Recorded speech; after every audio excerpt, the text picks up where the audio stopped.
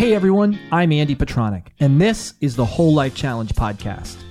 It's the place we connect with extraordinary people, ones who think differently, who have risen to the top of their field, who have vast knowledge, experience, and insights to share, as well as incredible stories to tell. They are also the ones who have figured out a way to take their life's experience and turn it into something that truly makes a difference in the world for others. These are their stories.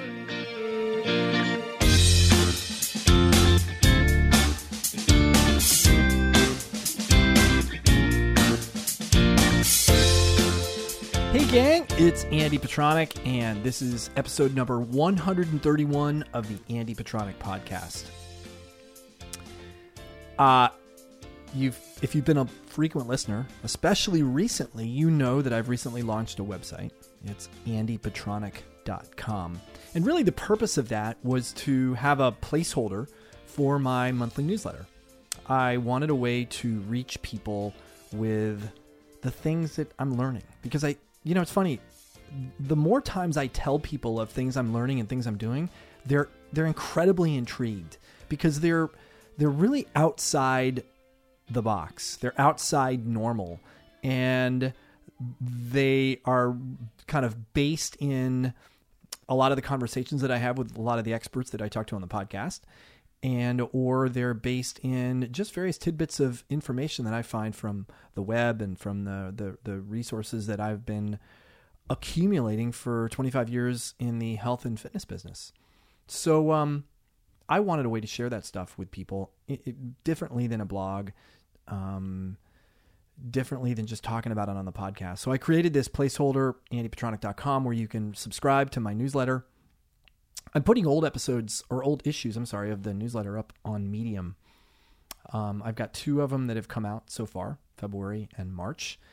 So if you want to subscribe, go to andypetronic.com. There'll probably be new parts of that website as I develop new things, but check it out. I'd love you to subscribe to the newsletter, and I'd love to see you on there. If another resource that maybe I should put up on andypetronic.com are my living room workout videos. If you haven't participated in the Whole Life Challenge, these are 10-minute exercise videos, workout videos. They're short. They're body weight only. They can be done in your living room. They can be done in your hotel room. Most of them take less than 12 minutes. Some are, 8 to 10 minutes. They are very effective. If you go hard enough, they're quite a dose of, you'll feel like you did something for sure when you're done. And they can be done by anybody with no equipment. So if you want to find those, go to YouTube and just do a search for Andy Petronic living room workout videos. So I wanted to get that out of the way first. I was thinking about that today. We have a sponsor of the Whole Life Challenge, and it's called The Good Kitchen. And, it's funny when a company like The Good Kitchen, when a company's mission just literally seamlessly blends with the Whole Life Challenge's mission, it just creates for this amazing symbiotic relationship. And that's kind of what happened with the Good Kitchen. They provide meals for prepared. I was going to say prepared, but they're prepared meals that are pre-prepared. They show up at your doorstep via FedEx. They are organic. They're sustainably sourced. I had Amber Lewis, the founder of The Good Kitchen, on the podcast a couple weeks ago. So if you missed it, you can go back and hear really right from the horse's mouth exactly how they came about and how she sources the food that she prepares. It's unbelievably convenient. And if you've never given yourself the gift of having prepared meals sent right to your doorstep, it truly is miraculous because it eliminates any sort of thinking that you have to do, especially around lunch. For me, it could be dinner, it could be breakfast, but for me, it's lunch. I don't want to have to think. I want to know that I can just either pull it out of my cooler or pull it out of my refrigerator and it's done. I don't have to, really think about anything. So check it out. If you use the the link, thegoodkitchen.com/WLC. You'll get 15% off your first order. So check it out. I highly, highly recommend it. At least giving it a shot.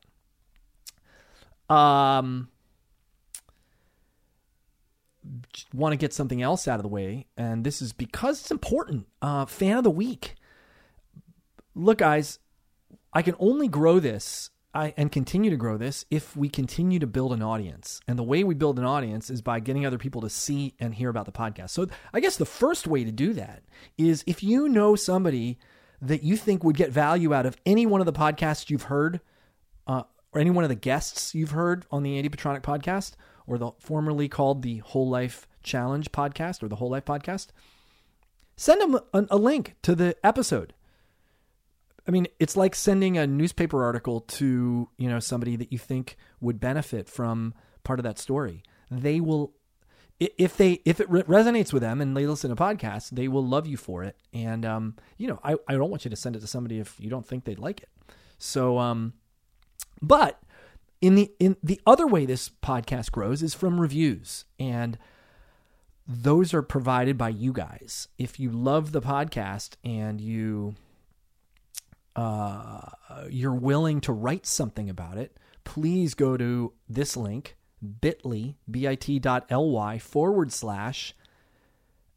Petronic podcast. All one word, bit.ly/Andy Petronic podcast. It will take you right to iTunes. It will open up iTunes actually, and you can write a review. A 5-star rating, 4-star rating, whatever rating you want to give it is appreciated, but what really counts is your words. So if you can write something, I would be very, very grateful. This week, the fan of the week is, he or she goes by the name Bulltrout56. And the review was from February 14th, 2018. It says, "This podcast is for you. No matter who you are or where you're at in life, this podcast is for you. Andy is incredibly inviting and will make you feel like you have a nice place here as a listener. Each guest will leave you with a nugget of inspiration to go out and try new things. WLC has been incredibly positive in my life, and the community is fantastic. You'll finish each episode uplifted and empowered to make a change in your life. Highly recommended." Bulltrout, thank you very much. As always, if you hear your name read as fan of the week, I'll send you a t-shirt. So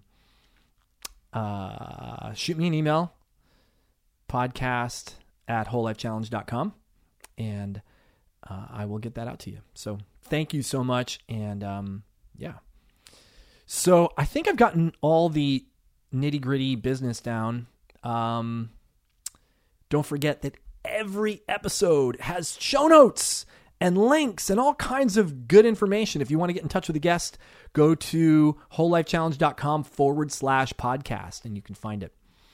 And remember, you can find me, podcast@wholelifechallenge.com. You can find me on Instagram, Facebook, or Twitter at Andy Petronic. Let's get on with things, shall we? The guest today, I mean, that is why we're here, right? We're here because we have a guest and we have a conversation, and it's an amazing conversation. I mean, I'm blown away by the number of amazing conversations I've had since starting this thing, and they continue to just build, and this one is no exception. I'm speaking with Dr. Sujit Sharma, and I'm going to do something I don't always do. I'm going to read some of what he talks about in his bio, because it's very applicable for how this podcast goes. Dr. Sharma, by the way, he's trained from he's a Harvard Medical School trained pediatric emergency room doctor. But I'm going to just read this. Over the first 10 years of his career, Sujit describes how he and his colleagues observed obvious signs of a worsening childhood obesity epidemic. Working in a medical practice responsible for well over 100,000 childhood ER visits per year, you naturally get to observe trends, especially as they relate to the physical state of health for the average American kid. Obese toddlers, as well as adolescents, showing signs of what was usually adult-onset chronic disease. These were things that used to be rarely seen, but became increasingly common in just a single decade. Around that time, Sujit became friends with a holistic trainer, health specialist named Liddell Hill, who helped him realize two things. One, he actually knew close to nothing about nutrition, even though he was a doctor. And two, the best way to fix our modern health crisis was to make healthy eating, especially whole plant-based foods, easier and popular. That's where I'm going to stop reading and tell you that this episode is about his development of a product called Juice. That's not what the whole episode's about. But he met Liddell, who was the creator of this juice/food called Juice. And he became such a believer in the product and its mission and how it has the potential to be a game changer for so many people because of the portability and convenience of the packaging and how different it is. And I will tell you that he sent me a case of juice, and I thought, oh, yeah, I've had pulpy juice before. This is not pulpy juice. This is like drinking a salad. It's very strange. It's a very strange experience. In fact, they're changing their label, their packaging, because it's confusing to people. It's awkward. In fact, their tagline is "It's awkwardly delicious." You lift the bottle up to your mouth, and their juice comes in, but you also get a mouthful of pulp of chopped up vegetables and nuts and herbs, and it's delicious. But it's really, really, really different.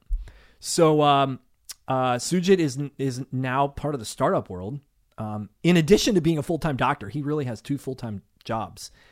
Like I said, highly educated. We have a very far-ranging conversation, not just about juice, but about the state of healthcare in this world and how our current medical system really isn't doing our people any justice, and how that needs to change.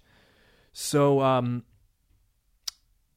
you're going to love this conversation, and you're going to be interested in this product. It's out of Atlanta, Georgia. So if you're local to Atlanta, you might have already seen it in Whole Foods. If you're not in Atlanta, Georgia, you can get it online. You can order it from Choose.com. And I love it. I love the story. I love the product. I love Sujit's passion for helping people of the world, helping families, helping kids. And it's really cool. So you're going to love this conversation. Let's do it. Get ready for the one, the only Dr. Sujit Sharma. Welcome to the Whole Life Podcast. Thank you very much. Appreciate it. People have already heard your introduction, so they know a little bit about what you do and what you're up to in the world. But I was really intrigued by, we got introduced from my friend Jimmy Rosenberg, who was the founder of Evolution Fresh, which if anybody out there has ever bought a juice at Starbucks, you have had one of my friend Jimmy's juices, which is kind of a cool thing. I mean, to be that known, I mean, in Starbucks, I mean, where would you get wider distribution than Starbucks? Yeah. It's pretty neat. Yeah. But Jimmy introduced us and said, "Hey, Andy, I think you've got something that Sujit's got something that you really would like to check out and see in it." And I didn't really realize how different it is until you sent me some of what the product's called, Juice. I was like, I get it. It's got some pulp in it, and I've had pulpy drinks before, and it's a massive departure from juice with pulp in it. So, what could you just so people know what the heck we're talking about? Could you give us just a quick, like, what is it, and then we can get into a lot more of the conversation and the details. Yeah, sure. I appreciate it, man. The juice is definite. It's we call it awkwardly delicious. It's a new category of food. Did you say awkwardly delicious? Awkwardly delicious. Awkwardly. It is that's a great way to describe it. It is. I didn't want to say that, but it is. You put it in your mouth and you're like, what do I do with this? Yeah. Yeah. It's as a drink, especially. This is it's more food than drink. It's plant-based whole food. I think a couple of years from now, people will think that, wow, that just makes sense. Why didn't we do that sooner? Instead of just, squeezing liquid out of plants, why not, keep more of the whole plant? And so my friend created this product from years of his own kind of learnings and wisdom of, grandfather who raised my friend Liddell, who created Choose, who was into natural healing and plants. And so Liddell wanted to create something that was portable and really met our physiologic needs, so something that was really more like whole food rather than just a drink. And so he created Choose. It's 35 fruits, vegetables, herbs, nuts, and seeds. And so it is, rather than just juiced, it's a lot of chopping and blending. And so we're kind of keeping the whole plant in there because there's a lot that we are wasting if we throw away out of the stuff. And it more than ever, we're learning now that the importance of eating whole food is tremendous in terms of the way our bodies work.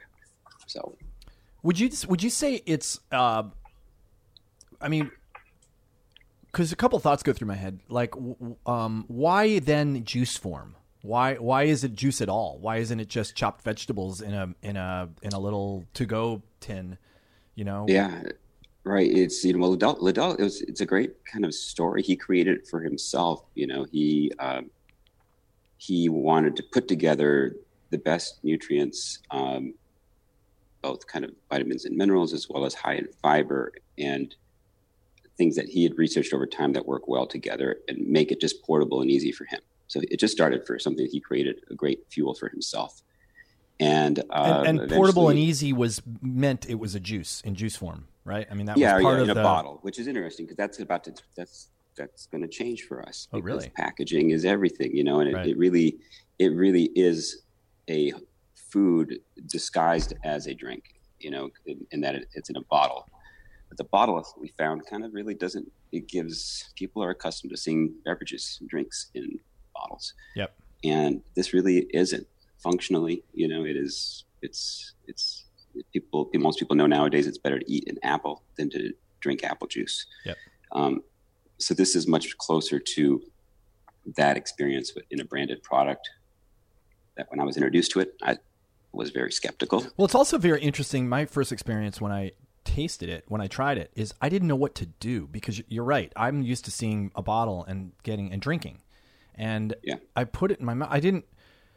It was very confusing because I put it up to my lips to take a drink, and all of a sudden I got this big wad of vegetables and great stuff. But it was like, oh, this is different, and part of me was a little disgusted.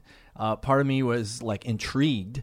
And once I had the first bottle, I was like, this is delicious. This is fantastic. But the very first thing was, it was weird. It's awkward. Yeah.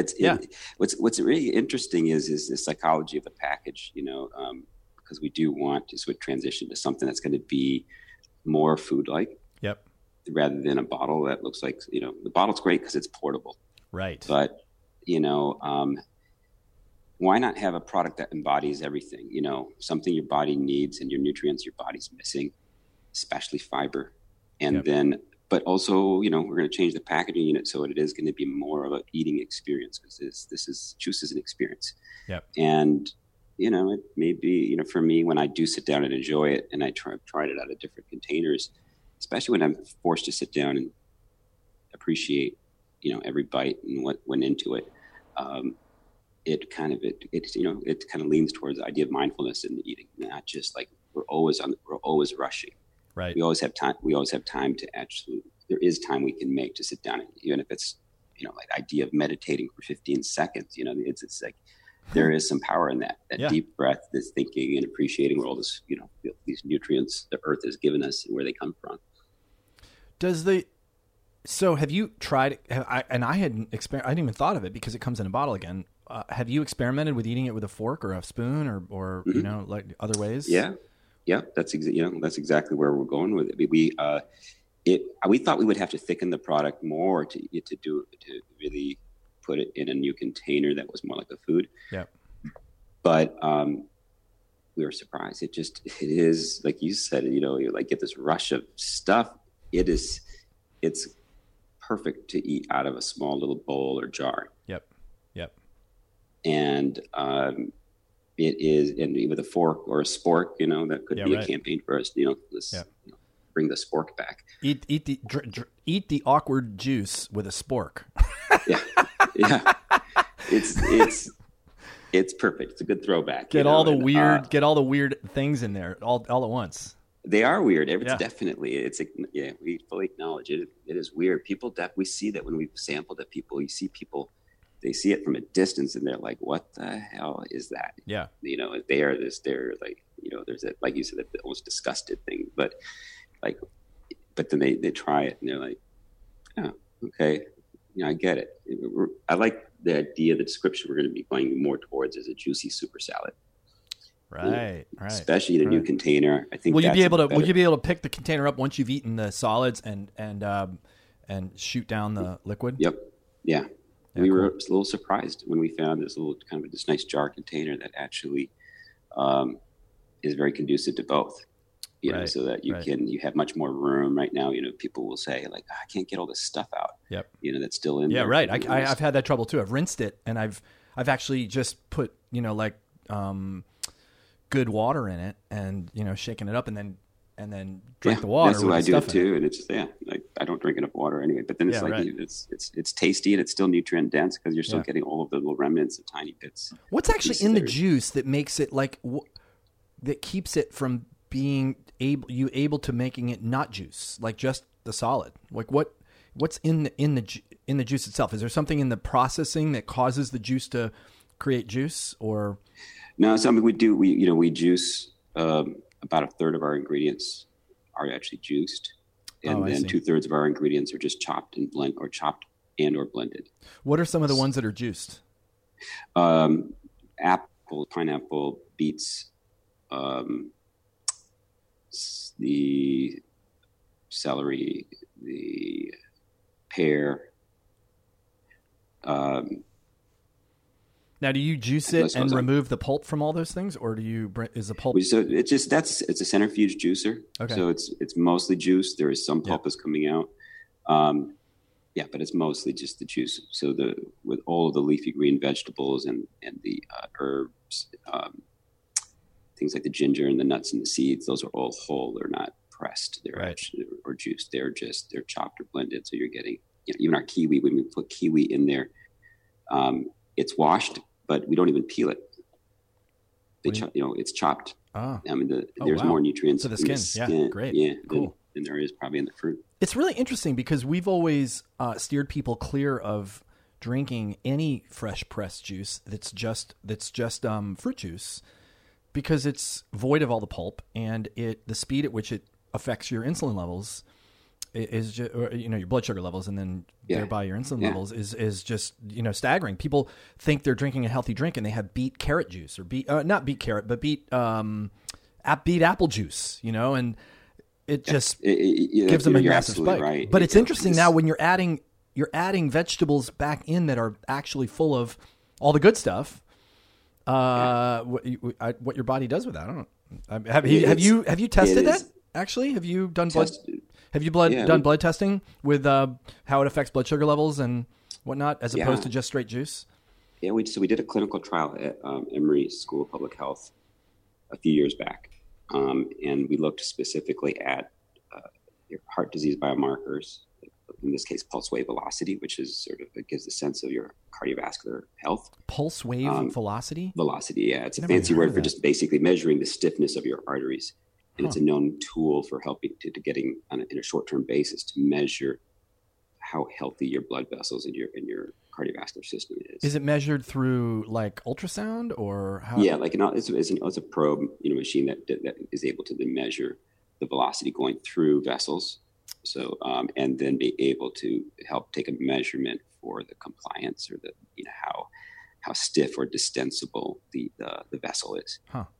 And then that relates to your cardiovascular health. You want your vessels to be less stiff. like and more supple, compliant. more like supple Right. and able to, Yeah. Yeah. And that has so much to do with the nutrient density. But the other thing we measured in there was also fasting blood sugar. So we had 21 participants, and they consumed juice as a lunch meal replacement for 14 days in a row. Mm-hmm. And we saw a statistically significant improvement in the biomarker for the heart disease biomarker. And we saw in over 80% of the participants improvement in fasting blood sugar. And that you had a control group also? No, what we did is as you measured every single day, we did their measurements, and we looked at for 3 days prior to the study starting. We actually measured, try to get an average baseline for their fasting blood sugars before they started having the juice. Yep. And then we measured that kind of going forward. But I think, most juice companies would never even want to participate in that because it's not, it's different, and I think it's an interesting evolution. I think a few decades ago, the beverage industry convinced consumers that, having a juice in a bottle was the equivalent of having a salad. And we all fell for it, and we still do, because we are all looking for that magic pill, right? And so it just seems healthy. I think most doctors I know would have most of it until a few years ago. I knew a lot about nutrition. I realized I knew nothing. And it was a big, eye opener. But I think the good thing about what's happening with all the, the juice market that's out there is just at least introducing people to the, plant-based nutrients and making plants popular again. Right. Yeah, you're absolutely right. Unless you're somebody who is going and burning those calories immediately with a workout, having really expensive juice that has no fiber, it's going to get stored. It's converted to glycogen and can eventually get stored to fat. So for the average consumer in America, we need whole food products. We need ways to, everyone knows that you need to eat more salads. How do you make make it easier and fun and popular to do so? Yep. And so that's what we've created. We've kind of evolved. Convenient. I mean, that's what I think you're really hitting on. It's funny. One of the things we've done in the challenge is to think about some of the different populations that we would love to have participate in the challenge. And one of the things we thought about when we created the Kickstart level, which is the, I say quote unquote lowest level, although it's the one I play. It's the, we're thought about truck drivers. Like, what do you do with a truck driver who wants to change his life and turn their, who's used to eating on the road, who stops at Subway, they stop at rest stops on highways, and how do you got to give them something that that's palatable, that's easy, that is not going to make them, have to take a 30-minute break to shovel down a salad if they're on a deadline. That convenience factor for, I think, these masses of people that are, that are just around these horrible choice foods all the time is such a big deal. And that's one of the things I really love about Choose we've had some fans who've been truck drivers, and they definitely love that. They have a cooler in their truck, but we found a lot of data out there showing them that in the whole convenience channel in general, where a lot of truck drivers obviously are stopping at gas stations and picking stuff up. This is $280 billion a year of in-store sales in the convenience market. Yep. And at least a third of those consumers are now looking for healthier products and are willing to pay a little bit more for them. And you see the trends, even here in the Southeast, we go into gas stations and all of a sudden you're seeing apples and oranges, that just a few years ago, you never saw that, and so it's a slow, steady change. We just need to speed that change up. Yeah. I feel like you're saying for those people who really could benefit from a whole life challenge, or just ways to really adopt a healthier lifestyle day to day, better decisions, and finding how better they feel. It's rewarding when you see that happen for people. Yeah, I'm always skeptical about those fresh fruits in mini marts. Like, I'll get an apple from Whole Foods, but I've yet to pick up an apple that I really wanted to eat from a mini mart. I'd almost rather have a hot dog. I mean, like I know that doesn't make any logical sense. I know what you mean. It's interesting. It's funny. Yeah, it is hard. Yeah, I think I need to eat more plants. I mean, I don't.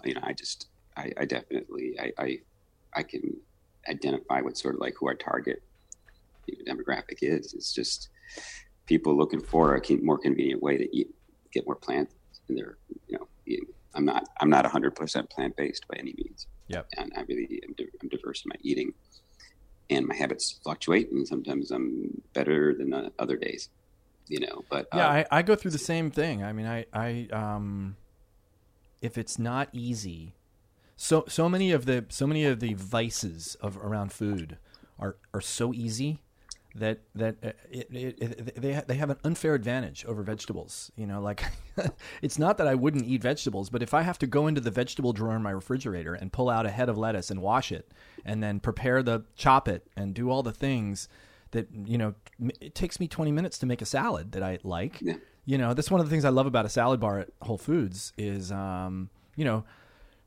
it's just all done for you. The other interesting thing I found about a year ago at Whole Foods, we were having a corporate retreat. I think I just talked about this on the podcast. We were going out to Big Bear, and I was looking for places to stop for lunch on the way out. And I thought, we'll just go to Whole Foods, and we were going to be out.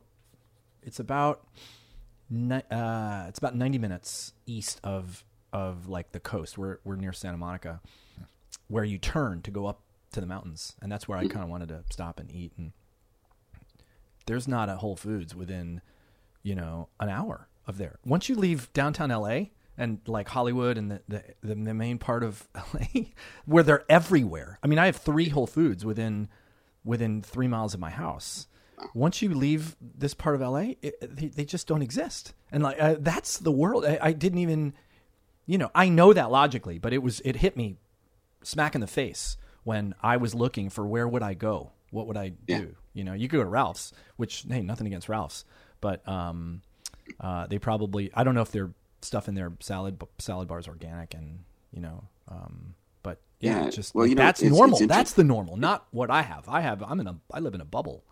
Right. I think a lot of us who are in this space and trying to promote wellness, I think what's driven a lot of it for me has, my day job, which is usually at nighttime, I'm, seeing kids in the emergency room. And so I've noticed things over the last 20 years of practicing, like in terms of just the change, this palpable change in terms of childhood obesity. And for everyday people, like parents of the kids I'm taking care of, it's been a bit eye-opening. At one time, I thought it was a bit about personal responsibility, a bit more like is often touted.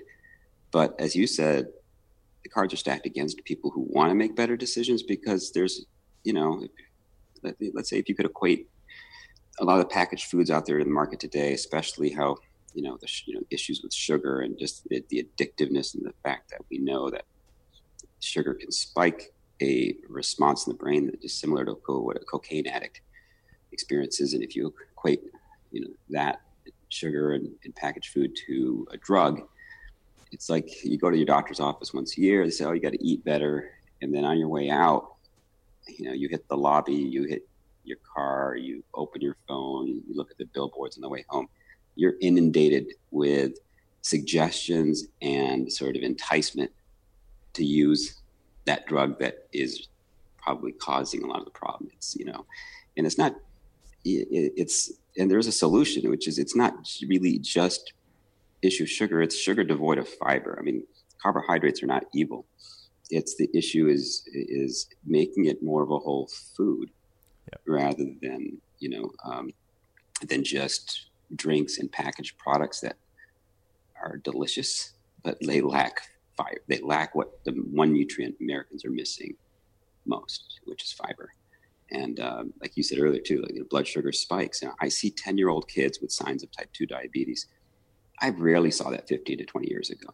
You're in the ER, so you're not seeing them for these things. You're seeing them for other things. You're seeing them for broken bones and sprained ankles and, flu. Being ill, the flu. We just got done with it, busiest flu season I've ever experienced, and so we were just inundated with record volumes of patients. But yeah, so you're right. We're not, this is stuff that I'm. These are just incidental seeing. things you notice. Yeah, there's for darker skinned individuals, you can actually, there's findings. You can see there's a finding called acanthosis nigricans, which is a Latin term for this change to the back of the neck, where you can see signs of insulin resistance. So as you said, your blood sugar spikes, your insulin spikes. And if you're doing that on a daily basis repeatedly, eventually insulin gets your body gets unhappy. Your cells don't recognize insulin. So the receptors become insensitive to it. So that insulin sort of resistance, what it can then produce is this finding, the acanthosis nigricans on the back of the neck. And so you're examining Is it like seeing like rings on a tree? Is it like just it's thickening, darkening the skin, and kind of velvety kind of texture to it, and then and wrinkly, and it's hard to miss when you do see it. It's usually the back of the neck.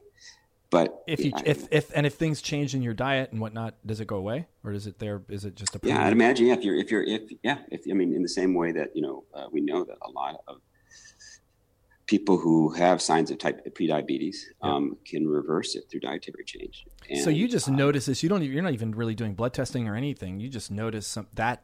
Is this a particular symptom that you just? That's a classic finding. Typically in obese individuals, but.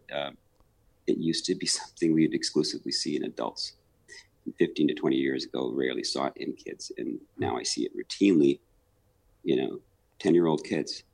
I had a mom ask me recently about can you tell me what this is in the back of the neck? And her son didn't seem overtly obese. He was like the new normal, and it is. Give me a picture. How old, how much did he weigh? How tall was he? So 10-year-old, he was, he's under 5 feet tall, close to 5 feet tall, and he's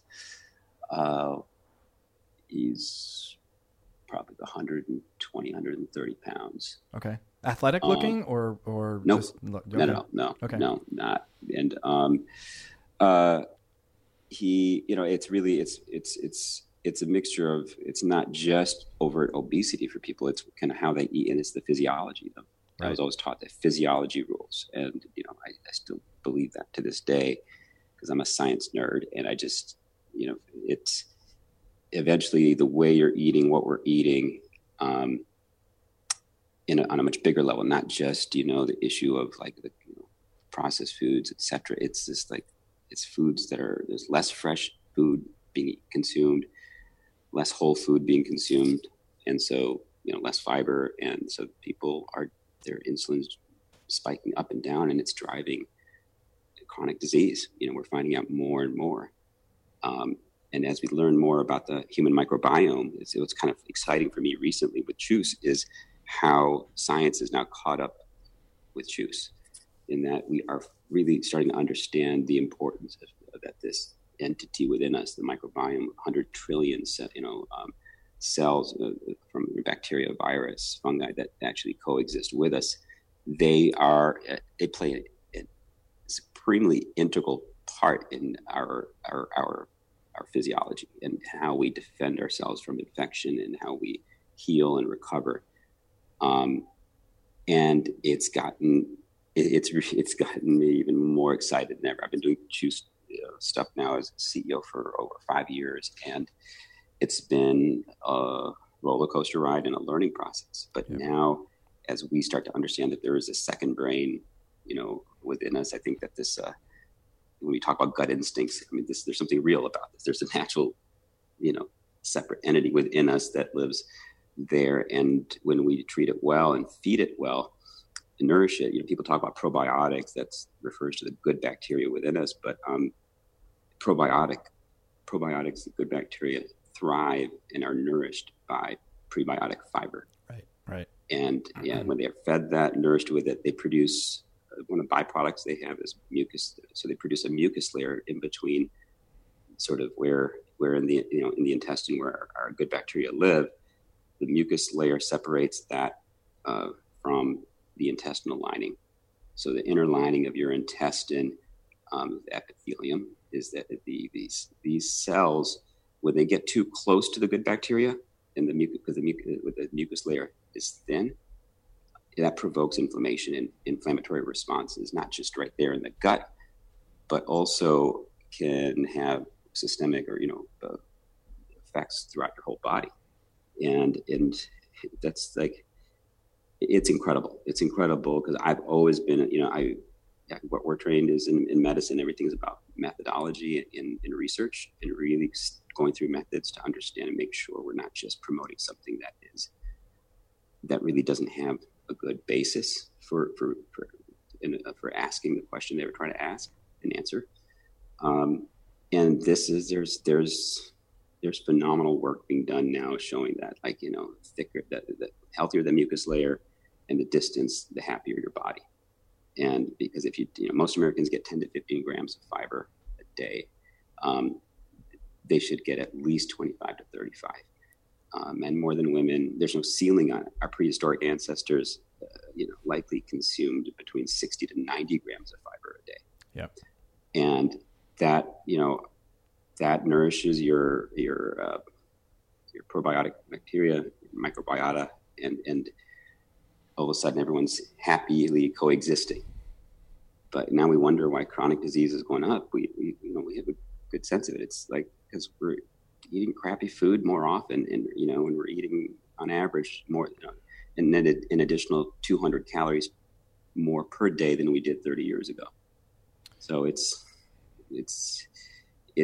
I'm as invigorated as ever that, I believe that it's important to try and get there faster to promote, making it more convenient and interesting to eat whole food. It's amazing how hard it is to get that fiber. I recently have become kind of aware of how little fiber I get.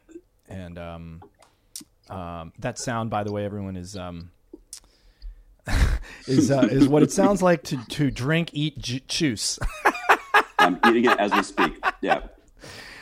That was the bottle. That was the bottle knocking against the microphone. Sorry about that. No, it's fine. It's good. It's totally good. It's it's authentic. If you were chowing down on like a Hershey's bar, we should probably not do that. Yeah. There's a time and place for exactly. Hershey's, but, exactly. No, I've become aware. I've actually started to supplement with fiber called inulin, which I love because it's taste free. It's a little powder, and I can put it in my coffee. I can put it in I can put in a glass of water. I don't even really notice it, and it gives me just a little bit more fiber. I'll get somewhere between 5 and right now I'm playing with somewhere between 5 and 10 grams a day of just added fiber that I'm not getting. Right, and so in that case, inulin is a prebiotic fiber. Right. So right. There is fiber in general is a big class, is a non-digestible carbohydrate from plants. So like as you said with juices, you squeeze a liquid out, but you leave all this architecture behind. I always tell people the plants have been around for 1 billion years more than we have. They've survived, ultraviolet light and infections from the environment, and inside of them is a host of nutrients and things that help them survive. But fiber is that non-digestible part that humans can't digest, but our bacteria can.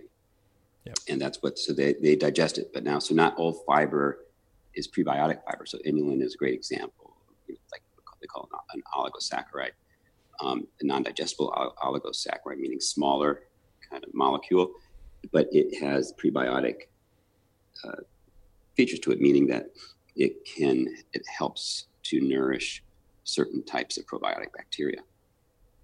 And so there's I think I'd sent you this article from New York Times. They had interviewed researchers, one in Denmark and one here in Atlanta at Georgia State University. And they used inulin as their prebiotic fiber to study in mice. And they found just incredible change in responsiveness to adding inulin to their regimen, and where it was clear that it created a better probiotic environment, and they had better modulation of inflammation. Whereas in the high-fat diet control group, they saw all sorts of havoc, hormonally, etc. They call it sort of the Donald Trump diet. The high fat diet without fiber, without inulin, without soluble fiber or any kind of fiber, really. Processed food, the processed food, high fat diet. Yeah, and so but they also showed, the nice thing was that they showed that there could be reversal, that for the mice who did have that high fat diet, that when they gave them inulin, it improved their probiotic environment, improved how they modulated inflammation. And so there is reversibility. The next phase that they mentioned in this article, which was interesting, was that they wanted to go from, with the inulin that's out there, that it's processed, and it's they know that different types of prebiotic fibers they all help to nourish different types of probiotic bacteria. And so because there are different strains of probiotic bacteria that are good ones that we need, and they're different nutrient sources they like. So I approached the researcher at Georgia State and kind of told him what juice was, and then he became very interested, and because sort of was the next phase where they're going. So now they're going to be studying using juice to give the mice in their next study to compare to the control. They're actually going to want to compare it to apple juice, giving apple juice to mice and versus giving juice. And so we're excited about that, sort of getting our next clinical trial or next research study sort of on the ground. How long do those trials take? To set up, once you get the idea and you get somebody on board to do a trial, is it 6 months? Is it 2 years? Is it like No, it's actually pretty short. I think this is something they can run over a couple of weeks. Oh, wow. Cool. But they already have, the lab is already set up for it. Right.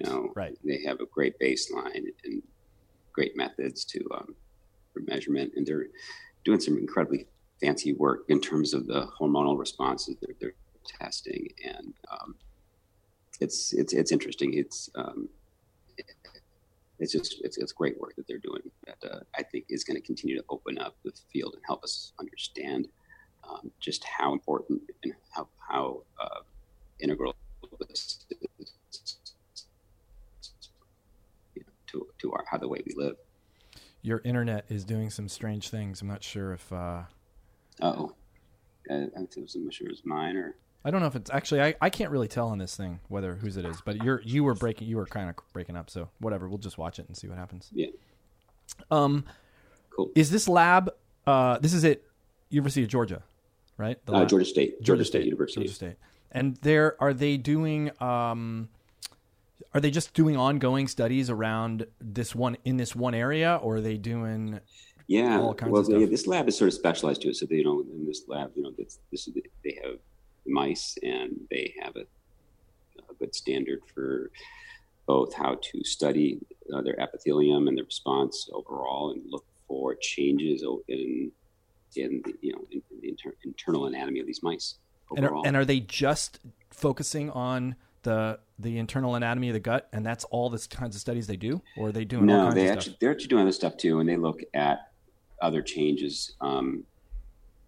For instance, just whether if some tumors showed up somewhere in these mice, so they're doing more than just sort of the gut itself. They're looking overall the whole digestive system and any other obvious changes to their anatomy and their physiology.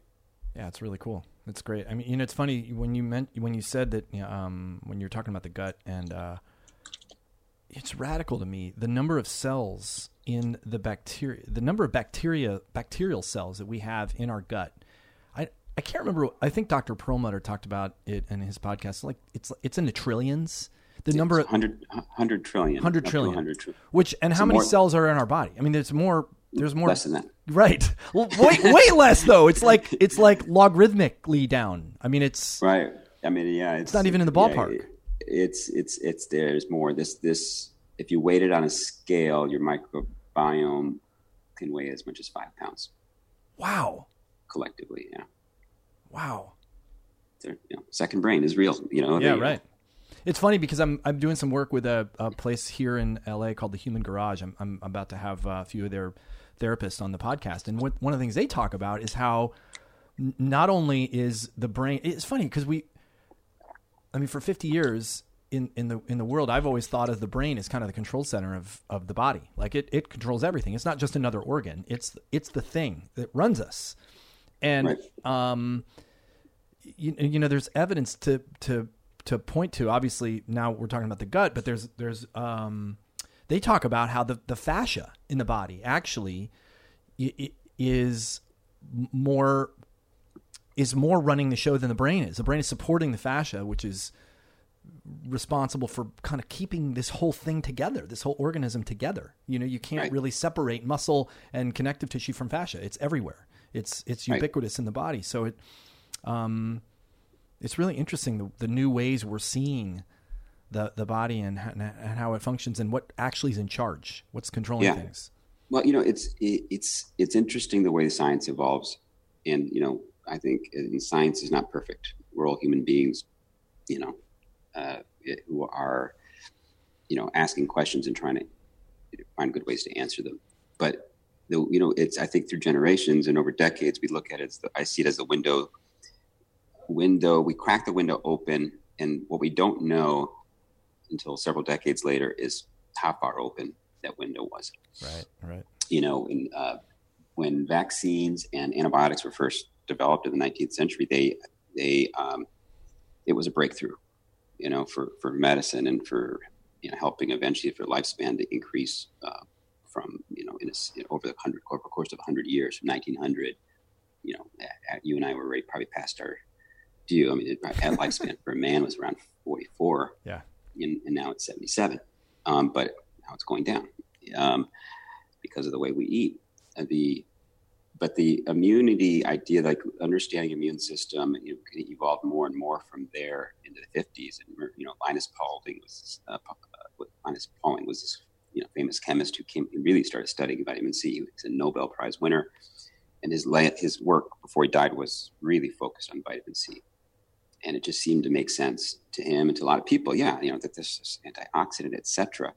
And at that point, we thought the window was half open. We really, But now with what you're talking about is absolutely true with the gut, and what we are realizing, whether it's fascia and how the oldest epithelium kind of responds and plays a role in immune function. We're just cracked the window open, and what we'll know about, I find out now that most of the probiotic stuff that's sold on the market, a lot of it is, either it doesn't have enough of the probiotic in there in the counts. You should be looking for stuff that has at least 5 to 10 billion CFUs, colony, whatever that is, and it is a colony forming unit, CFUs. And the other thing is then if it's one thing to take probiotics, it's another thing then to nourish them. If you're not nourishing them with prebiotic fiber, then you might not be doing them justice in the end, because again, the closer they get to the lining of your intestine, the worse off for your body.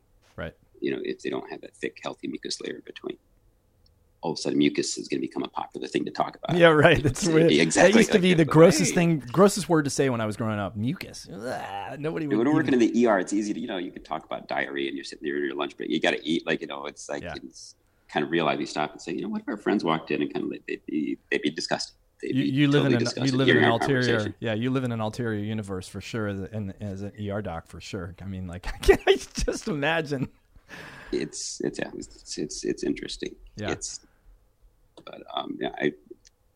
I don't know. I'm fascinated by all. I look at how I think scientific arrogance has hurt us different times. I look at the way cholesterol became so popular, with a couple of studies came up 30, 40 years ago, and all of a sudden the food industry shifted. Yep. Based on, again, what we thought was we just opened the window wide open. Right. Cholesterol is bad. Right. And it is the marker that's going to tell us about heart disease. So food industry responds by getting rid of fat and trying to decrease cholesterol. There was some attention to sodium as well. Probably not enough. But then we come several decades later and realize, well, it's not just cholesterol. Heart disease is driven by three main things. It's cholesterol and intravascular inflammation and platelet aggregation. And nutrition plays a role in all of these things. And we've seen chronic disease and heart disease go up despite the food industry making this massive shift starting 3 decades ago. And now look at where we are. It's actually worse. Why? Partly because we, that little bit of that arrogance that we swung the window wide open, and now we know what the problem is. We look back like we didn't know what the problem. Well, it's we were rushing to it. I think because of the way our economy works and the way businesses work, companies work, it's very hard to stuff that genie back in the bottle. They've built an empire. They become incredibly good at what they do. Like I'd say 30 years ago, we were just starting to get good at this stuff. But now, people have entire sections of their businesses designed to how do you make food more addicting? How do you, what taste triggers do you stimulate in order to do these things? And I think we've created a monster. Because now these companies are forced to answer to shareholders about profits. If we make, McDonald's is trying to change gears, as is Coca-Cola, but they're rallying around products that are systematically destroying the health of our population. Right. It's irrational. It's not sustainable by any means. Yeah. And, you see there's a shift. Food industry, the big food companies have never been on the hunt to acquire, companies that can innovate faster than they can. Right. And, the problem is getting people to admit, like I look at it like tobacco, and marketing around tobacco 40, 50 years ago, doctors used to promote Camel cigarettes, give your throat a vacation. Yeah. Our special menthol blend is easier on your throat. And, it's insane. We look at it as insane now. Yeah. And it's going to take a few decades for us to look back at food advertising today and marketing. As you mentioned, marketing is everything. It's not just the ad you see. It's the way the package is designed. It's the way that the language is written. Yep. The colors they use, the positioning in the store, the pricing they put on it. And we're going to look back at it as irrational. There's this ad of Larry the Cable Guy promoting Prilosec. And in an adjacent ad, he's promoting Uncle Pete's hot sauce that they use as part of the fried chicken batter recipe. So you have Prilosec on the one side, take a pill, why deal with the pain? But whatever you do, don't put down the fried chicken or the Philly cheesesteak. Right. Just don't change your life for that. Right. Just take the pill. And so we all fall for this idea, this magic pill, and it can be people who are health nuts themselves who wanted to find a quick fix, or it can be, everyday American sitting on a couch who's, every decade has its ab lounger. Yep. And it's those are all, to me, these are all pills. This snake oil from 100 years ago is still being sold today. Yep. Because we believe it. We want to believe that science has evolved enough to help us find something that makes it so we don't have to work so hard. Well, aren't we genetically wired that way? We're genetically wired to be as efficient as possible at all times. So, if you're sitting every day, your body's going to start shut down the mechanisms that allow you to stand up straight and allow you to walk straight. And that's part of the beauty of the human body. Like it's allowed us to survive. So of course we're doing it consciously. Now we're not just physiologically responding to stuff, but we're actually consciously trying to, how can life be easier? We're it's this quest for an easier life that drives me completely batty. Right. Well, I absolutely agree. You don't have to look any further than look at what, there's data very concerning, showing that the next generation of Americans are not going to live as long as the next. Right. Here we are talking about, that moment when, with artificial intelligence and we could, in all these different things, that we'll be able to live, longer. And it's like, wait a second, we're already killing ourselves the way we eat.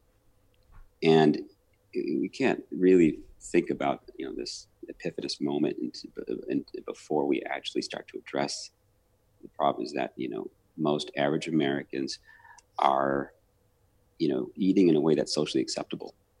And that social acceptability is driven by marketing rules like it was for tobacco.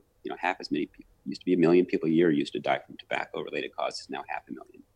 Still too many, but took 50 years of regulation around marketing to help kind of pull back and curtail what was socially, idea of whether or not socially acceptable. Now, can't smoke in restaurants. People used to think that was an assault on their American rights. Right. Can't smoke in the back of an airplane. I remember when that was thought upon as of course you can smoke in the back of an airplane. Well, where else would go you to the back? Yeah. It seems ludicrous today. It's fine back there. Yeah, for people that weren't alive back then, it just seems, what? You could smoke on an airplane? It just seems silly. It is crazy. And that's culture change, and I talk about this in medicine. We have the same issue, with this irrational way we consume things there's a parallel between food and, the way we as healthcare providers consume technologies around us.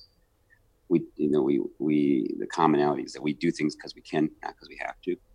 Yep. And that's an American cultural norm. But culture changes. When I was growing up, if it wasn't raining, my dad would crack open the window to the station wagon and when he was smoking in the car, and there was no seatbelts because he cut them out. And, in today's world, it's, someone would be calling a social worker if they saw that, poor kids jumping around in the back of a station wagon. The dad's sitting there with the window closed, smoking a cigarette. Right. You're like, what's going on? But this is, now today it's like, if you told my dad back then that we would be, a lot of people would be typing and driving at the same time, he would have thought we were insane. Right. But that's culture change. It happens slowly. And in healthcare and in the world of food, it's something that we don't realize that drives our daily decision making. And this is like what the work you guys are doing and others who are helping people on a day-to-day basis make more kind of more sustainable daily, sustainable changes to the behavior.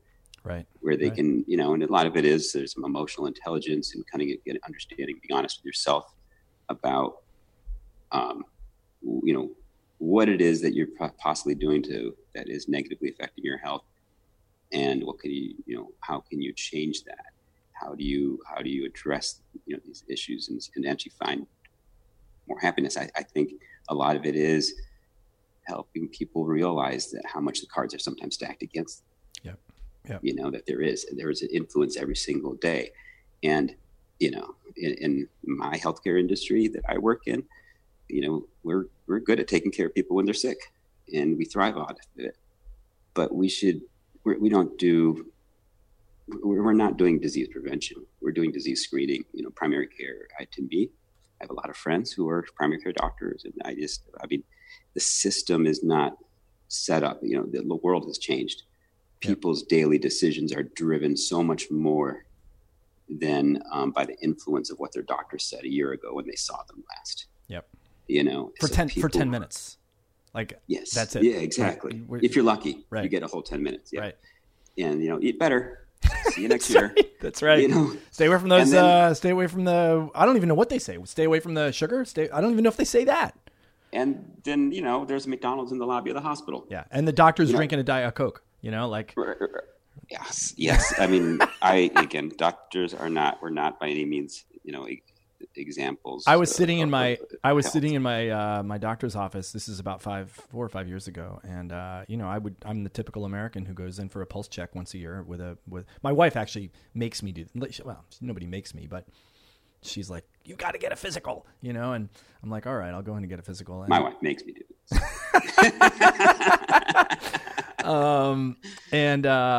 I'm sitting there in the office after the physical's done, and he sits down in his office and goes through the results of what he found, which is, for me, it was nothing. And he literally, there's a can of Coke or Diet Coke. I took a picture and I thought I should post this, but then I thought, I don't need to, stir the hornet's nest. I mean, maybe I do need to stir their hornet's nest. But it just, it's interesting.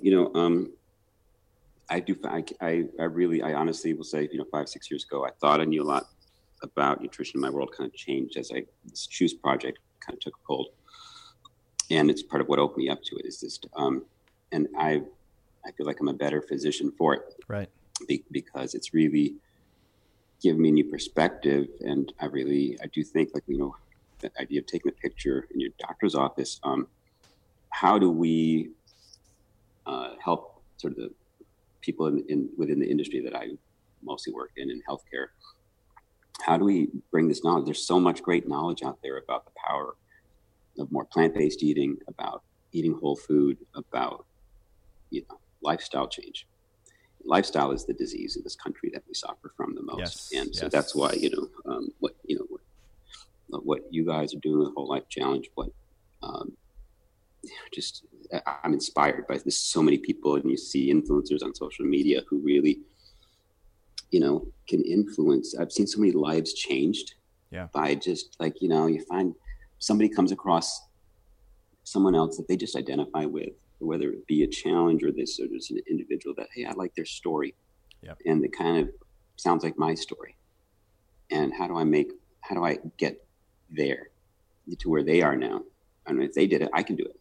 Yep. And that's incredible, that kind of change. And I've seen in people who've done that and led that kind of change for others, for just to change their lifestyle effectively, that they've had an impact that primary care in today's world would never have. Unless your doctor is texting you every day and sending you messages on social media, which makes you wonder, shouldn't there be a new industry within this where there is more collaboration with primary care and with this world of wellness, and in leveraging social media to bring those worlds together? I think is something we have to figure out how to do better. Otherwise, our healthcare industry should just admit it does not do disease prevention and just focus on treating patients when they're sick and doing disease screening. But we can't pretend like we're really doing disease prevention while, lifespan's going down, chronic disease is going up, and there's Krispy Kreme on every corner. Yeah, right. We had Chris Kresser on the podcast about a month and a half ago, and he kind of laid out his plan. His new book called Unconventional Medicine, I think,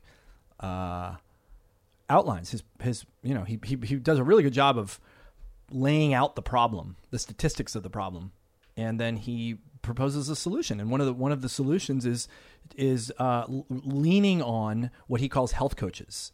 And health coaches are like personal trainers that are experts in how to change your life in your house, and how to come to your house and hold your hand and show you how to empty your pantry and show you how to choose the right foods and show you the crappy food that you think is healthy that's not healthy, and to get rid of it. And so a doctor becomes a trusted higher level advisor, is not coming to your house and helping you do all the logistical stuff. The doctor is interpreting the results of blood panels and that stuff. And I can guarantee you that there is so much with, Emory University in Atlanta has a health, sort of this integrative health coach certification program. And there's, these things are growing, and it's great because it's non-physicians who really want to help be disease prevention specialists. Yep. And it's phenomenal. It really, there's opportunity in the nonprofit work I do with, I'm a board of directors for Georgia Organics here in Atlanta. And then there's a childhood obesity initiative going on by the Atlanta Falcons Youth Foundation. And I submitted a proposal for that as well. That was based on the health coaching, like you're saying, what Chris had outlined is the idea you have to bring in health coaches to partner with primary care in order to make that work. Right. How did you? I want to go back because I didn't I don't think I even know this part of the story. Maybe you told me once in a previous conversation. But how did you get involved with juice? Like why and how did that? Here you are. You're busy as hell. You don't really need another project. I imagine as an ER doc. Yeah, it would. To my wife's dismay, I'd like to, right. burn the candle at both ends and try to do a lot of different things. But so I got introduced to this whole project in sort of a serendipitous way. So I go back about 30 years with Sanjay Gupta from CNN. Mm-hmm. So we've been best friends since freshman year of college. And Sanjay got to be friends with Liddell, our founder of Juice, around that time when we both moved to Atlanta in 2001. And Liddell was a trainer at CNN at that time. And so he... was he training the staff of CNN? Like he was going into the office and training the workers? Well, he was at the gym. He was an expert. At Turner there, that he was training people there. And he and Sanjay got to be friends. And Sanjay was just really kind of mesmerized by Liddell, just his background. Uh-huh. And the fact that his approach to health and healthy living was so unique and kind of driven by a unique upbringing as well. And in terms of, he had a half Native American grandfather who raised him on a farm in Tennessee. And his grandfather couldn't read, write, or drive, Liddell's grandfather. And he was a local medicine man in Lebanon, Tennessee. And he... What does that mean? I mean, my picture of a medicine man is, like a witch doctor or like, right. Full of ritual and voodoo. And I mean, I don't know. I'm making it up. I don't exactly know what that means. Right. Yeah. It's in this case, it's like, it is about herbs. It's a person people are going to for natural herbal remedies. Mm-hmm. And so in today's world, a lot of those remedies are, those things are substantiated in science. We know the antioxidant potential in sweet potato or turmeric. Mm-hmm. And so Liddell's sort of view on health was really shaped a lot early on, from starting at age 5 by a grandfather who would do work in the farm and then pick a sweet potato out from the ground, dust it off, and that was his snack while he was then moving logs and doing something else. But he would mention that then people would start coming to his grandfather for different herbs and stuff that he would grow, and that would, just they were either a little ill or they need whatever people who were inclined to have something more natural. And he would make like potions or oils or things for them to take. Yeah. Right. Yeah. Right. And that's what sort of from that Native American heritage he had picked up that. Mm-hmm. So then, so Liddell went on to be an athlete.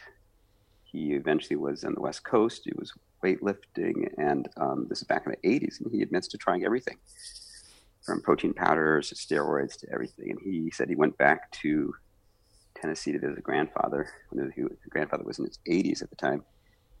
And Liddell's a big guy. He's strapped. He's 6'3", and he's just, at that point, he's a big, bulky guy. Was he a football player when you said he was an athlete? Was what sports did he played? Yeah, he played a year of college football, and then he was on the weightlifting circuit with a lot of big names. Like Olympic weightlifting or bodybuilding? Bodybuilding. Okay. Yeah, and then he, but yeah, I said when he went back at a point where his own health he felt like was actually going downhill.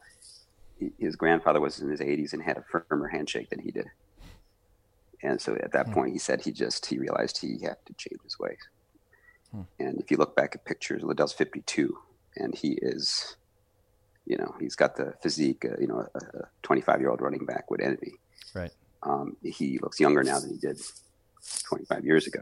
Wow. Look back at pictures, and there's no magic to it. It's just he decided to go. He went back to eating mostly plants. Mm-hmm. And he, he does eat meat once in a while, but he is, for the most part, plant-based, and eats, does a lot of his own herbs and in addition. And it's incredible. I mean, like, so it was, when I got introduced to him, I was skeptical at first. And then slowly I started listening more and realizing that he had a lot of really interesting things to say. Were you introduced to him as a, how was he presented to you? Like, is this a guy that you were training? Just a friend, just somebody like he and Sanjay got to be good friends. So they were working out together. And then about 10 years ago, just when I was turning 40, we all started working out together as well. Got it. Okay. And so I got interested in this, first arguing with Liddell about stuff and challenging him on this idea of food as medicine. Come on, whatever, hocus pocus, And eventually then I became a believer, and I realized like, oh, I was wrong about so much of it. And I think like most of us doctors have, I think there's a conceit we can have that like we understand health. What we don't understand is how much culture has changed the equation for health, compared to 30 plus years ago. I think there's a big risk that doctors take, like to admit that they're wrong about something that they've been prescribing, say, for 30 years or 20 years, or telling their patients. I think you live as an ER doc, you perhaps don't have that same sort of built up practice because people aren't coming to you for that. But if you had been an internal medicine doctor for 20 years and been telling people that food doesn't matter, and it's hard to go back. I mean, I'm not excusing it. I'm not saying, well, that's the reason we don't, but I can just sense if you built a career around one sort of advice to just have the courage to suddenly change course is tough. Yeah, it is. There's data out there that shows that, let's say New England Journal of Medicine is like our top journal, in terms of if you have incredible methods and there's something important that you're studying, you have to get it, you have to really jump through a lot of hoops to get up to that level of the New England Journal of Medicine or American Medical Association. Yep. They show that like a landmark study can come out of one of these big journals, landmark, just change in treatment, that this thing is now, not needed anymore. And this is the new standard. They say that a study like that can come out, and it generally takes about 15 years for it to be adopted into general practice. Meaning by more than half the doctors, or like, what does it mean to be adopted? 15 years for it to become a new standard where in practice that it's actually being implemented. By like a certain percentage of... By most people. By most people, I mean, just, okay. Yeah. Like a significant amount of doctors. Yeah, right. It takes a long time. It takes, So to your point, you're right. It is, it's not easy to change people's minds in anything or right. to have opened their mind to a new way of thinking about things. But I think it's supremely important. I think before we can get doctors to really start to figure out the benefit and the potential upside of partnering with health coaches. More of us have to be convinced of the value that there is there. Yes, that health coaching plays. So you had this conversation with Liddell and you became friends. Obviously, he's kind of tugging you in the direction of, hey, maybe he's right and I'm not so right. That still doesn't put you in the chair, in the hot seat of CEO of Choose. How did that happen? He, as I mentioned earlier, he started this for himself. He created this Choose, and the early versions weren't always so tasty. I can imagine. And God, Sanjay and I were often, we're trying stuff. We're like, come on, really? and then, I was a skeptic in the beginning, and then I started doing more research, and I started learning that there was a lot more overall opportunity. And then I came across a New Yorker article in 2011 that profiled the CEO of PepsiCo, and she talked about how the line between food and drink was going to be blurred as they try to create more healthy products, and the healthy products, the good for you products, would grow from $10 billion a year to $30 billion by 2020. Wow. And just within PepsiCo, which is the second largest food company in the world. And she talked about, she mentioned a quote about snackified drinks and drinkified snacks that are nutritionally targeted. At that point, I had goosebumps, and I kind of closed, holy shit, Liddell's created a product. They don't even realize that just, what they're describing. And he's also probably 5 years ahead of anything that they've come up with. And I'm like, I had to be part of this. Right. I have to be part of it. I feel like it's almost my duty as a physician who's kind of seen the light that I really want to make sure this is done right. Yep. And no gimmicks, no infomercials. And there were people approaching Liddell about it, as he was evolving it into a business.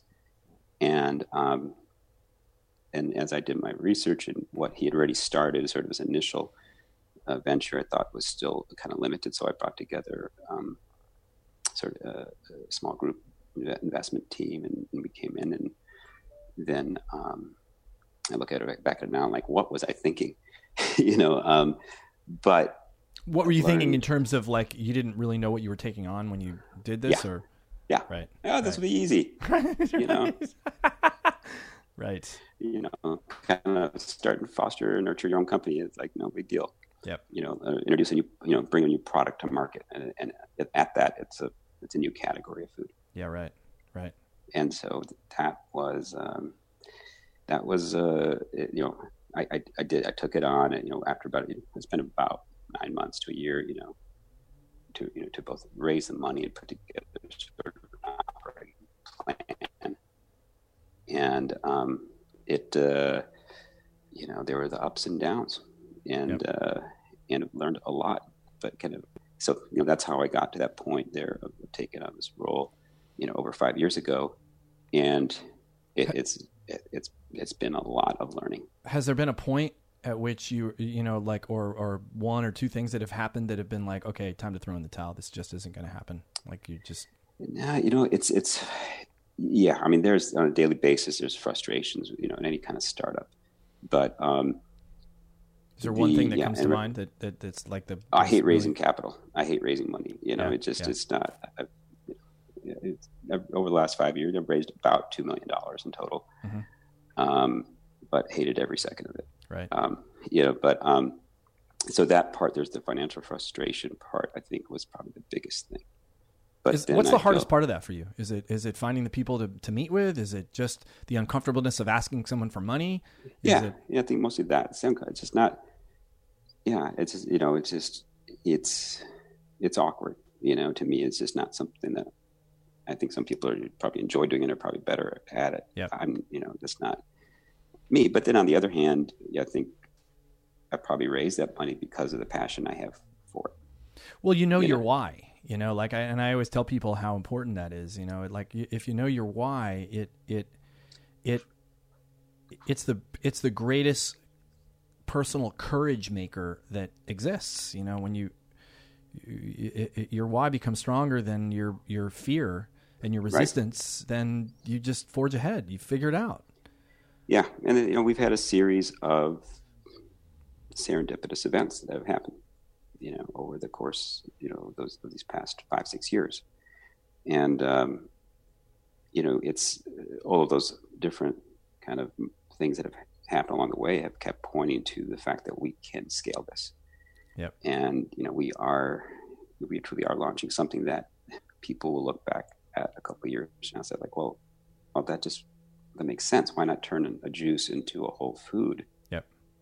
And you already have a whole infrastructure of distribution.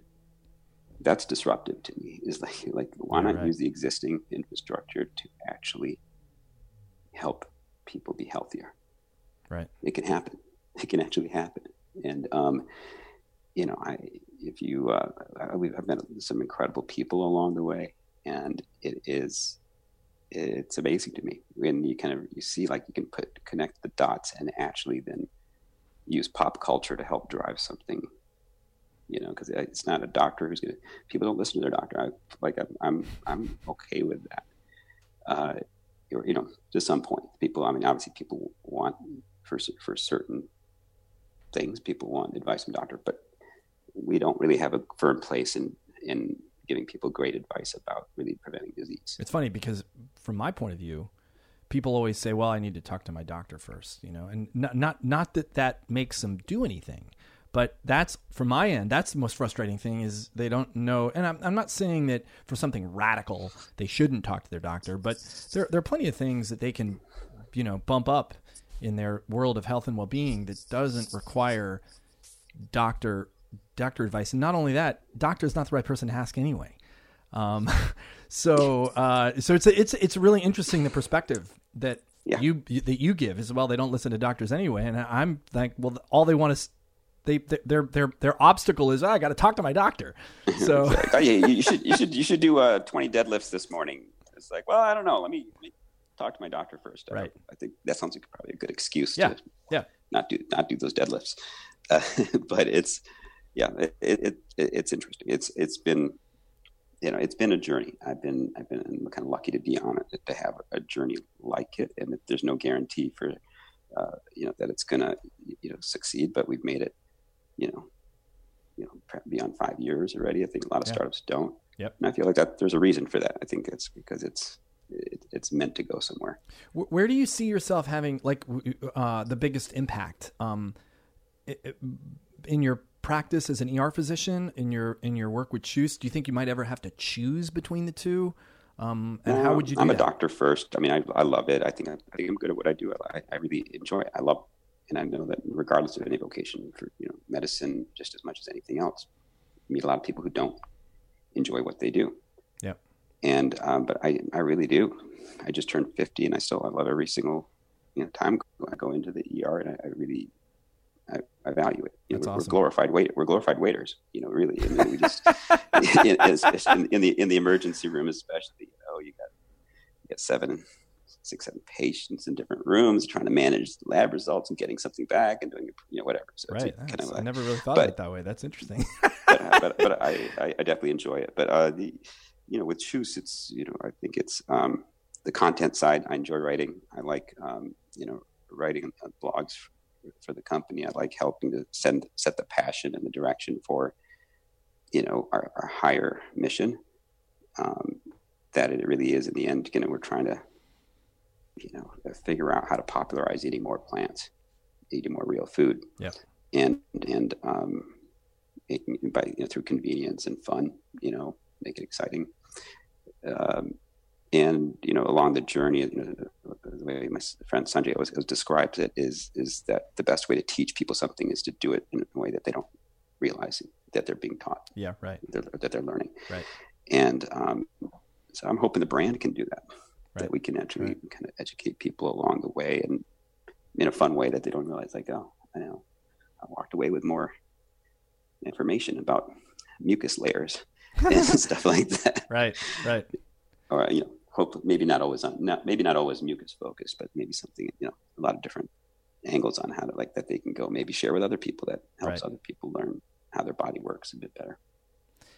How do you make it work in your own personal life? Like you're incredibly, I mean, you've got 2 full-time jobs. You don't really have a part-time job. How do you make a schedule work? What is your strategy? It changes every week and every month because my schedule for the ER it shifts.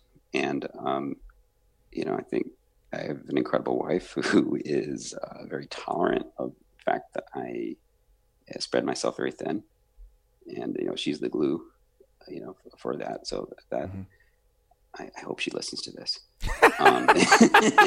At least that one soundbite. Exactly. I'll clip it out for you. Cut that. Please cut that out for me. Happy birthday, darling. Listen to this. So I think that really is, that truly honestly is a key thing, because I would think I would go insane if because we have a 10-year-old and 12-year-old, and it's tough to balance. Fortunately, I'm not somebody who's ever needed 8 hours of sleep a night. Right. 5-6 hours for the most part seems fine. My brain's too active. I'm kind of jealous. I'm jealous of that. I mean, I need my 7 or 8 hours to feel really kind of together and with it, and I wish I didn't need as much, but. Yeah, I guess my answer should be that it's old juice, but that definitely we might plays a role. We might call BS on that, because it's not. Yeah, it can't be. There's not one thing for anybody. It definitely it helps me balance. I definitely wouldn't I wouldn't feel as good because I wouldn't be able to get that much fiber in a day. Yep. You know, Yep. because I don't like salads. I don't like making them. I'm Yep. not a fan of eating salads that much. But yeah, I don't know. It's just, I think part of it is just there's passion. I think for it, I think there's always that bigger picture and serendipity. It kind of has been great, you know, just to keep pushing things along. Where, you know, I definitely would. And friends have advised, and I understand that there's some point in a startup, especially, you have to draw a line in the sand.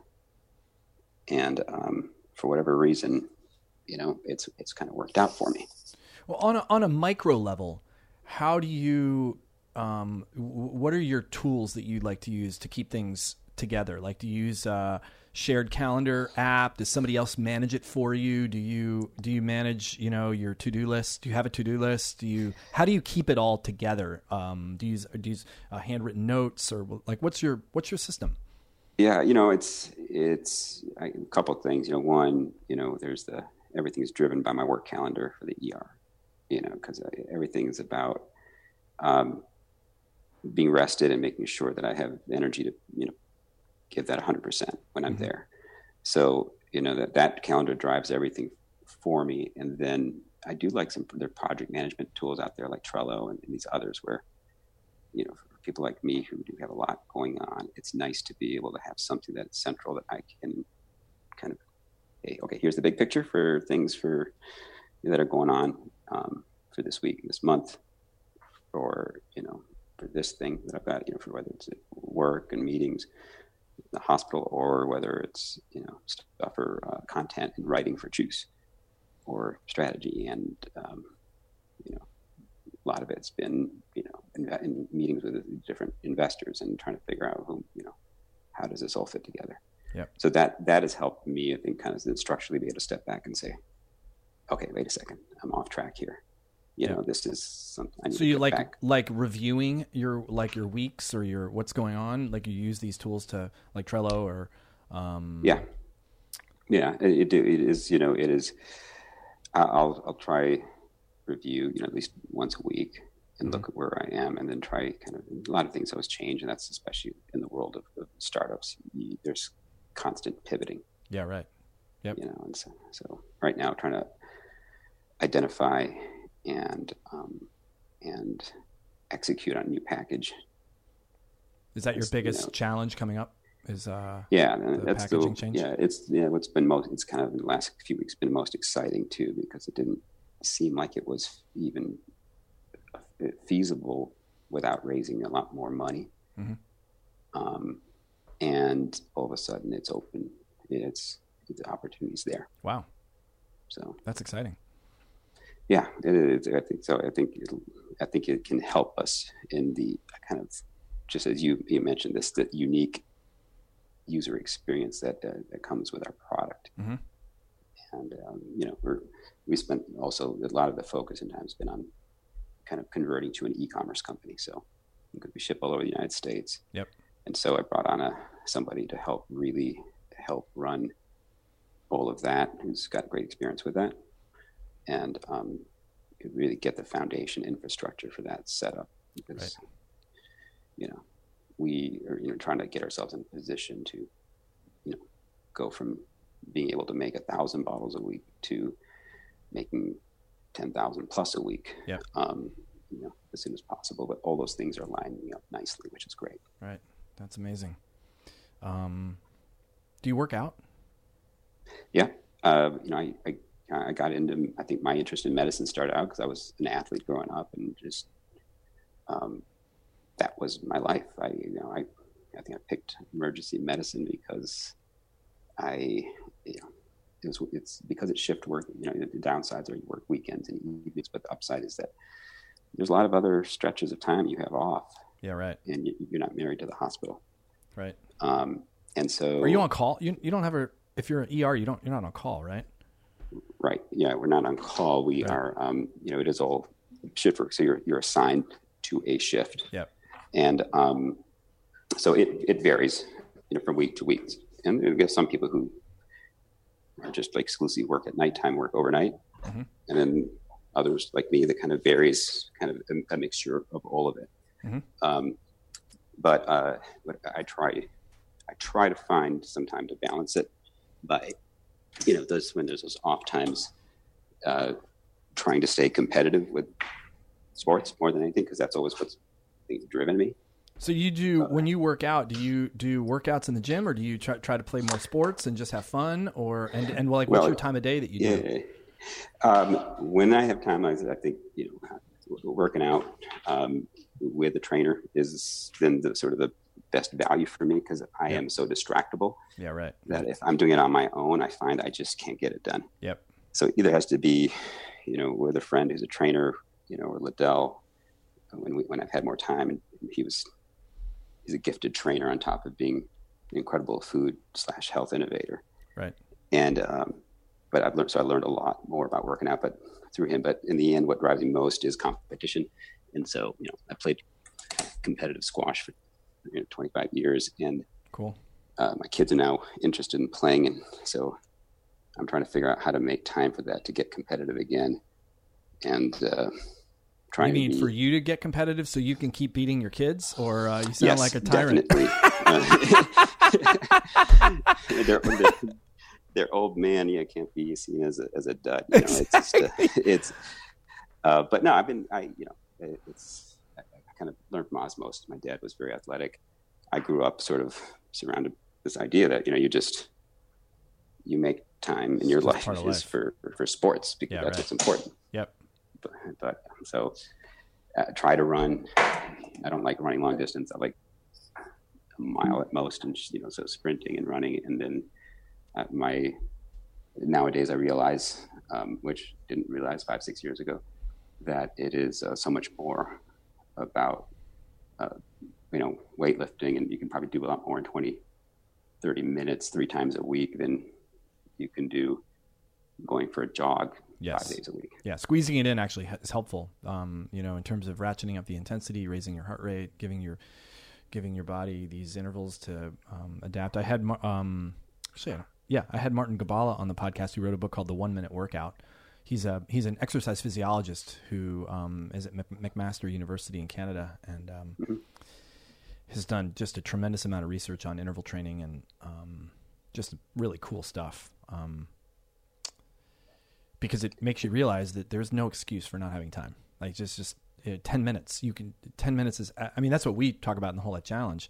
Even the highest level athlete can actually benefit from doing a 10-minute workout. So, it's pretty cool. There's no doubt, and that's the thing. Yeah, trying to get people to do it on a daily basis. I remember when I first started working out with Liddell, that I'd be at home putting food away or helping out laundry, and I'm doing walking lunges with a laundry basket, or all of a sudden I got a can of tomatoes, and I'm like, hey, I can just I can do some raises with this, and just working on my deltoids, and it's like I realized like, oh wow, I think it helped me get a lot more respect for then the people who are helping others do that on a day-to-day basis.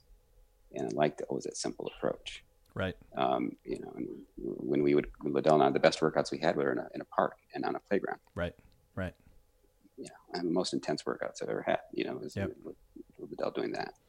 And it was amazing. Yeah, out here we use the beach for that kind of stuff. We use parks too, but the beach is always a really fun place because you get hard sand, you get soft sand, you get a hill going down to the water and up from the water. You get the water too. Right. The beach is a pretty cool place to train. Yeah. And I always look at it like nowadays, I think sort of the end goal for me is when I look at the parents of the kids I'm taking care of in the ER, and I cover 6, different hospitals across Metro Atlanta, and some, out in the outskirts, what people would call the country. And you see, disparities in general health, as you can imagine, depending on where you're going. And, I've come to realize that these parents love their kids more than anything. And a lot of us in society point the finger and blame these parents for their kids being unhealthy and for themselves being unhealthy. And I don't do that. I don't think it's true. I see how these parents love their kids the same way I love my kids. And they're just doing what is socially acceptable. Right. They're trying to help. They want their kids to be happy. So They're going to give them, they follow social cues. And I for everyday people, how can they get access to the knowledge of, whole life challenge? How can they benefit from this idea of being able to make small adjustments and do, in even 5-10 minutes, something? How can they get it sort of introduced to the concept, like 5-10 minutes every day can change your life. Yeah. And so I look at it in the same way with the food options. I had an epiphany at several years ago, 3-4 years ago. This was Choose Project already started, and we went on a Disney cruise. So we drove to Florida for that, and we're driving back in the middle of Georgia, nowhere. This is out in the outskirts, and kids had to pee, and as usual, I would start yelling at my kids because I'm like, I'm making great time, and you have to pee now, So it's a regular dad thing. But then I realized, okay, I am making no sense, and so let me stop at this gas station. So they're in the bathroom, and I'm as usual doing my research, looking at the beverage shelves. And here we are in the middle of nowhere, Georgia, and there you have Fiji water, vitamin water, and all these fancy energy drinks and all these things that were 10-15 years ago. Before that, you only find them in nightclubs and boutique hotels. In really high-end gourmet grocery stores. Now they're everywhere. Right. And I just realized, pop culture can make some changes. So, for those parents of the kids I'm taking care of and their kids, these are people who are, many of whom they're busy in their lives. They stop at a gas station, they get a hot dog or a milkshake for breakfast. Or they're in the drive-thru at Chick-fil-A waiting, they're going to get a milkshake with their chicken biscuit. And we just need, if we popularize better eating habits, whole food eating habits, make it easy, convenient and fun, and have, famous people help promote it. You can have such a dramatic impact on public health, by doing that. And if the brand can embody mindfulness and kind of the same ideals, principles you guys are espousing, and help champion that as well. To me, that's a recipe for success, and something that's driven me to continue to be part of this. Is because I don't think we should accept the fact that it's okay for lifespan to be going down for the next generation of kids, right? Because of the way they eat, the way they move or don't move, And so it's worth putting the time and the effort into it, and I think hopefully there's not hopefully it keeps working, and it keeps growing into something. Well, it's a noble mission. And I think that it's very similar to the mission that we have. You're just coming from a different end of it. And, I just appreciate so much that you're willing to do this. It takes a lot to create a new beverage category. And, you're a modern day warrior, you're out, you're like Sir Lancelot, for God's sakes. Yeah.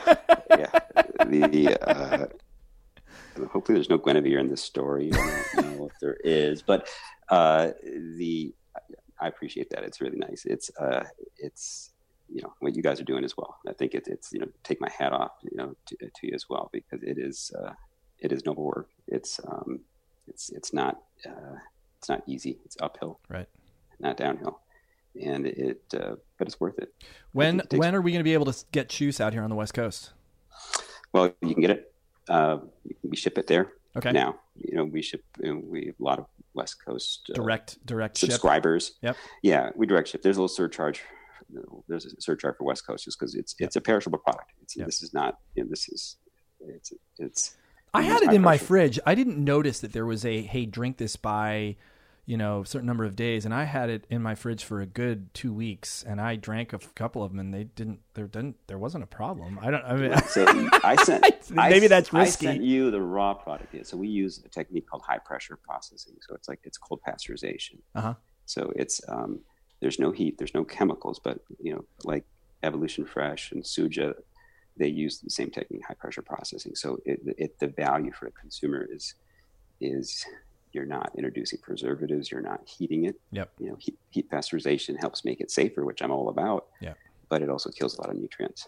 Right. So high pressure processing has been a great sort of technology. And so I kind of took my life into my own hands, waiting that long to drink some of them, because there were a lot. There were like 12 or 14 in the thing you sent. I sent you some of that special raw stuff that didn't go through HPP, but all the product that we sell online goes through HPP.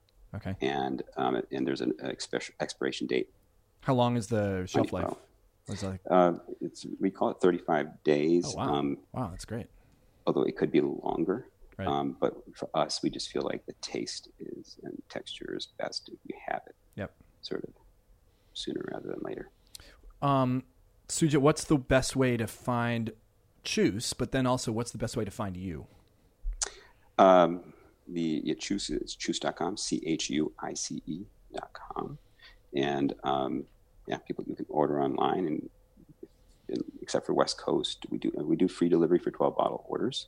We have a lot of subscribers who are just finding the benefit of having 12 bottles every other week, or yep. There are several people who do it weekly. Wow. Usually we have a couple in Martha's Vineyard. She admitted that she and her husband fight over their Chews, but they get it. they get 12 bottles once a week. Yep. So that's how to find Chews at chews.com. For me, I'm on Twitter and Instagram at Dr. Sujit Sharma. Okay, great. And not as active as I should, should be at times. I try to. We won't hold you to it. There was a time when I was. I appreciate that. Since time is limited at times. No, right.